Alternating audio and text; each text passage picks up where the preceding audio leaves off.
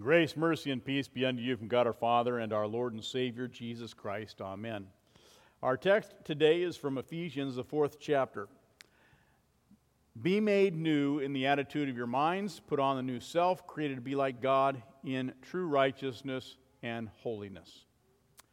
Dear friends of Christ, we've all heard about the 12 steps. Alcoholics Anonymous created that back in the 1930s. And it was a way to deal with addiction. And, of course, it was an effective way. We've kind of gotten away from that in our treatment centers because people don't have a higher power anymore. And, of course, Alcoholics Anonymous always encouraged people to go to that higher power. And for Christians, of course, that's God. And there is a power there and a strength that helps us deal with addiction. Well, again, as we deal with addiction, Scripture tells us we have a problem. We're addicted to sin. And so we need help to deal with this sin addiction that we have in our hearts. I told the kids, we're addicted to anger. And, some people come up to me and they say, Pastor Caldwell, I've got a terrible temper. How do I deal with that? Dealing with sin. Now, I know this is an oversimplification. Alcoholics Anonymous has 12 steps to deal with addiction. God gives us 4 steps in our text. 4 steps. And it's an oversimplification of salvation. But I want to consider those 4 steps to salvation this morning. In our text from Ephesians chapter 4, the 4 steps are clearly laid out. And the first step is recognizing the problem. That you have anger in your heart, that you have sin in your heart, that your ways are darkened in your understanding. Sin is an addiction. And addiction to sin is a condition that you were born with. As a matter of fact, the Bible says you were conceived in sin, with this sin condition. And again, we're born addicted. We come into this world loving sin. We come into this world wanting more. And we talk about little babies, and we say, oh, look how innocent that little baby is. But that baby, when he's hungry, feed me now, right? I mean, the sin nature is pretty clear right off of the bat. And their first word is, mine, right? So this sin nature, no, mine. And that sin nature comes out as soon as it can express itself because we were conceived with it, we're born with it, it's who we are. So the problem in our lives is not sex. The problem is not drugs. The problem is not alcohol. Then you say, well, it sure is. No, it's what we do with those things, right? It's how we abuse those things. The problem is, of course, St. Paul says God makes everything good. And the problem is we take everything that God has created good and we corrupt it. We make it harmful to ourselves. Our sin addiction affects us all, and it doesn't matter how you were raised or what kind of home you were raised in, whether you were raised in a good home or a home where there was a lot of anger and a lot of division and a lot of brokenness, whether you were raised in a good environment or in a bad environment. It doesn't matter if you had an easy life, a painful one, or a difficult one. The Bible says all have sinned and fallen short of the glory of God. We're all in the same frying pan. We all have the same problem. I'm not any better than you, and you're not any worse than I am. In fact, the Bible says, behold, I was born in iniquity, and in sin did my mother conceive me. So we've had this problem our whole existence. Now, we sin uniquely. Sin plays itself out in my life differently than sin plays itself out in your life. Oh, you have your pet sins. The sins that you do and you have to repent about every night. You go to God and you say, Dear Lord, you know what I did today? My tongue, my anger, my jealousy, my pride. And it's the same sin over and over because you have your pet sins, those favorite sins that we have, that we do. What is the sin addiction of your choice? As you think about that, is it lust? Is it greed? Selfishness, pride, anger, jealousy, envy? Is it doubt? What is it you struggle with the most? Some forms of sin addiction aren't considered very sinful. Oh, they're sinful, but we don't, as a society, consider them to be all that bad. For example, you're a workaholic, and so all you do is you work and you don't deal with people very well. You don't love people. It's all about getting the job done, and it doesn't matter who you hurt. It's socially acceptable because you're successful, but at what cost? Another one is perfection. For those of you who are perfectionists, and then you expect everybody around you to be perfect. And when they're not, then you get angry with them. You get short with them, and you can't deal with them because they're not perfect or things in your life aren't perfect. And so while it might seem good to be a perfectionist, and it certainly is socially acceptable, it's still sin. And then there are those sins, that aren't socially acceptable. Drinking, alcohol, drugs, pornography, adultery, those type of things. St. Paul describes this condition that we all have, the sin condition that we're all addicted to. He describes our condition, he calls it living as the Gentiles do. That we live as the Gentiles. Now, Gentile is an unbeliever. Okay, so it's you Christians, you're now living as the Gentiles do. You're living the way the unbelieving world lives. And that pretty much describes Christianity today, doesn't it? Because it's very difficult looking at a Christian and saying, you know what, that lifestyle is different than that one. Because it's a big melting pot of living like the Gentiles do. You can't recognize one Christian from another. And the old self talks about the old self. Don't live as the Gentiles do. And then this old self is our soul. It's this addiction we have to sin. That I was created in sin, I was created loving sin, and I enjoy doing sin. We say, oh, not me, I am not going to do it. Yes, yeah, we all do. We live in futility. The futility of our sin nature. And it is so frustrating. Living like an unbeliever. Living in the old self. Paul says the Gentiles live in the futility of their thinking. Unbelievers live in futility. They sin and they don't even acknowledge sin. They're addicted to sin and they don't even acknowledge their addiction. And there's no purpose in life. There's no purpose in living. They live for themselves and they live for themselves alone because who else are you going to live for? You're not living for God. And so they live to please themselves. They do things that makes them the happiest. They indulge in sin and all the more. Even if what they're doing hurts the people around them. And then they sin more and more and more. They have no moral compass. And they live in denial of all that. Isn't that what a true addict does? A true addict lives in denial.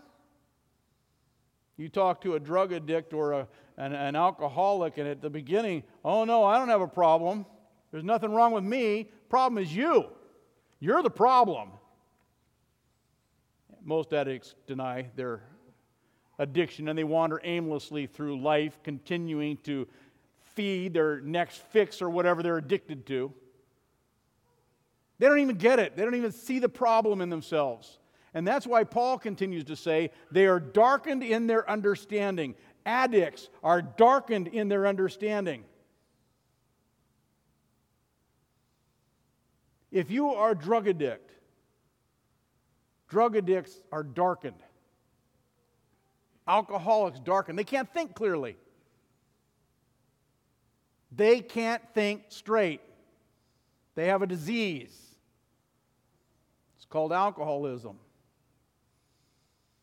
A dark veil covers their mind. Addicts believe they're always right.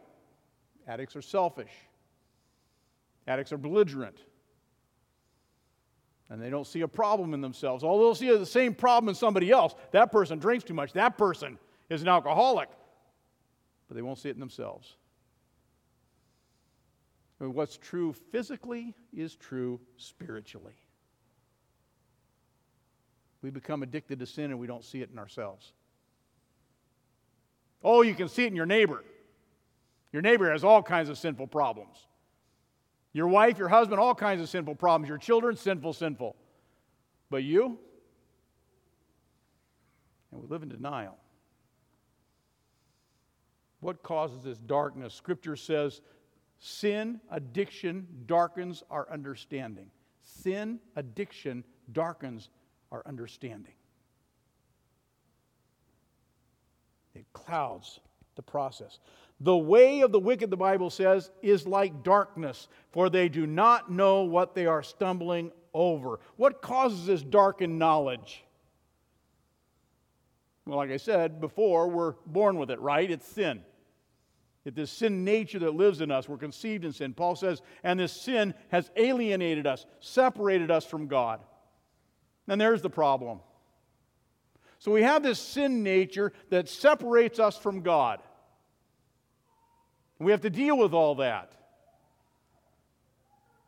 And that's why, as in our sin nature, we question God. We question His Word. We question God's ways. We question God's truth. We question God's existence. We question His leaders. We question His love. What kind of God would send His beloved Son into the world and then put Him on a cross? That's a tyrant. Shows His heartless nature. And sinners hate God because we're in rebellion with His will. Alienation, being cut off from the life of God, causes us to lose sensitivity, causes us to lose feeling. We become calloused, our text says. Paul says that we develop calluses, spiritual calluses. You know, when you get a callus, it causes you to lose feeling. Calluses on your feet numbs the feeling.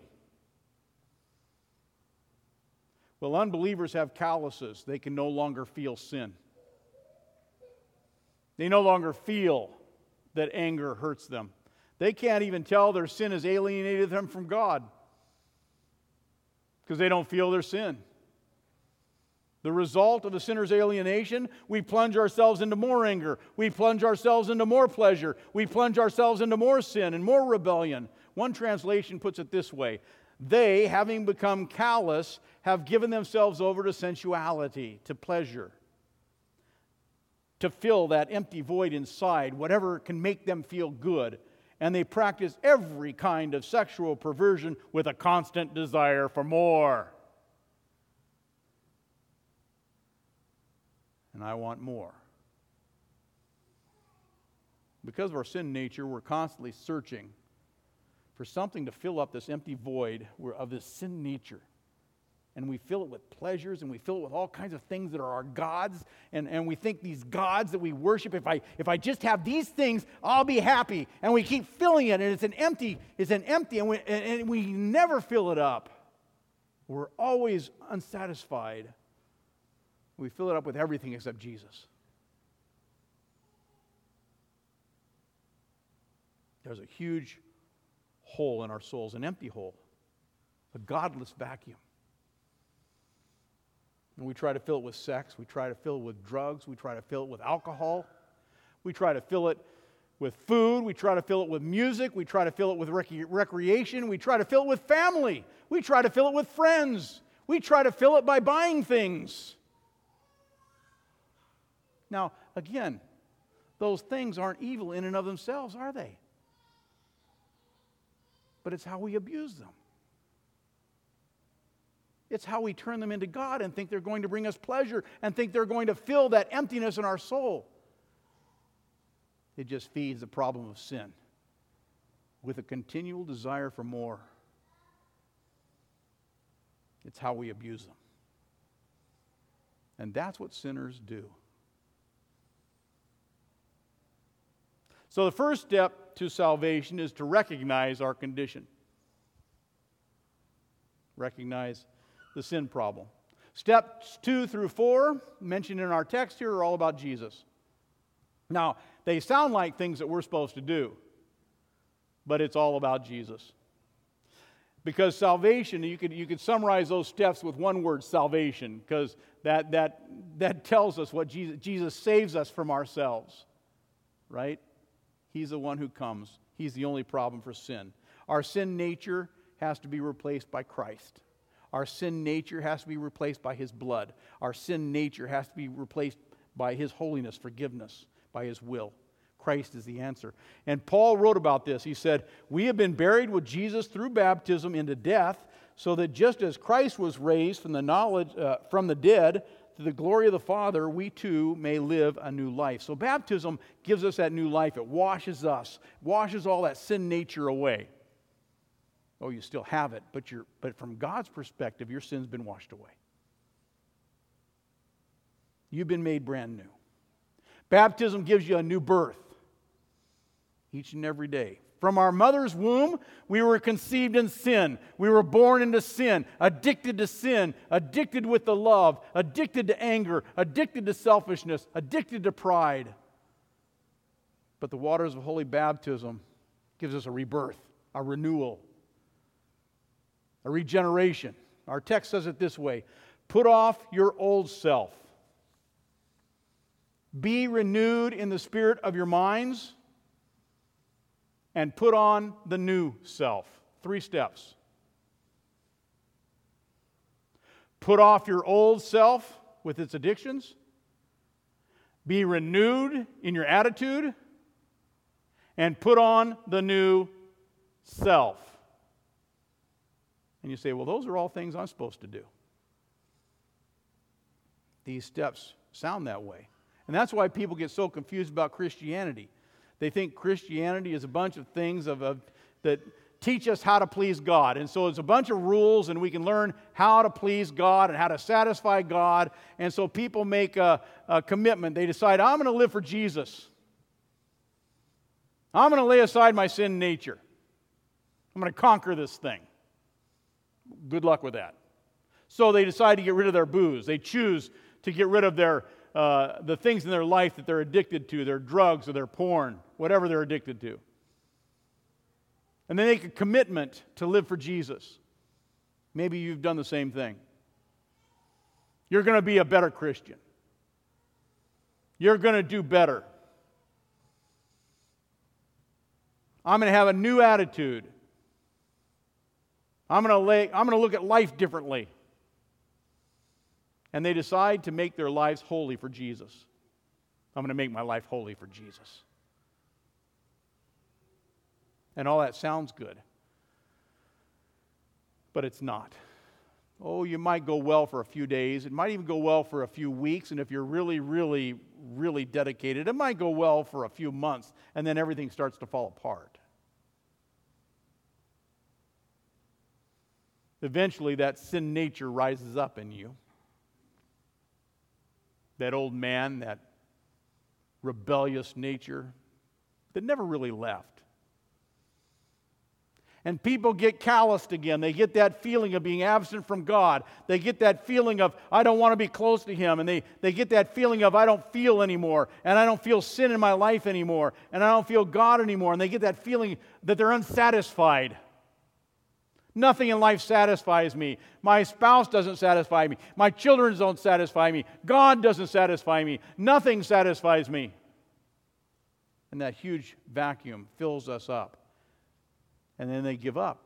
I tried Christianity. It doesn't work. What happened? Well, consider this. We can't fix our lives. We are sinners. We won't lay aside the sin nature till this old body gets put in the ground and God gives me a brand new soul and a brand new sinless body. I have to deal with it till then.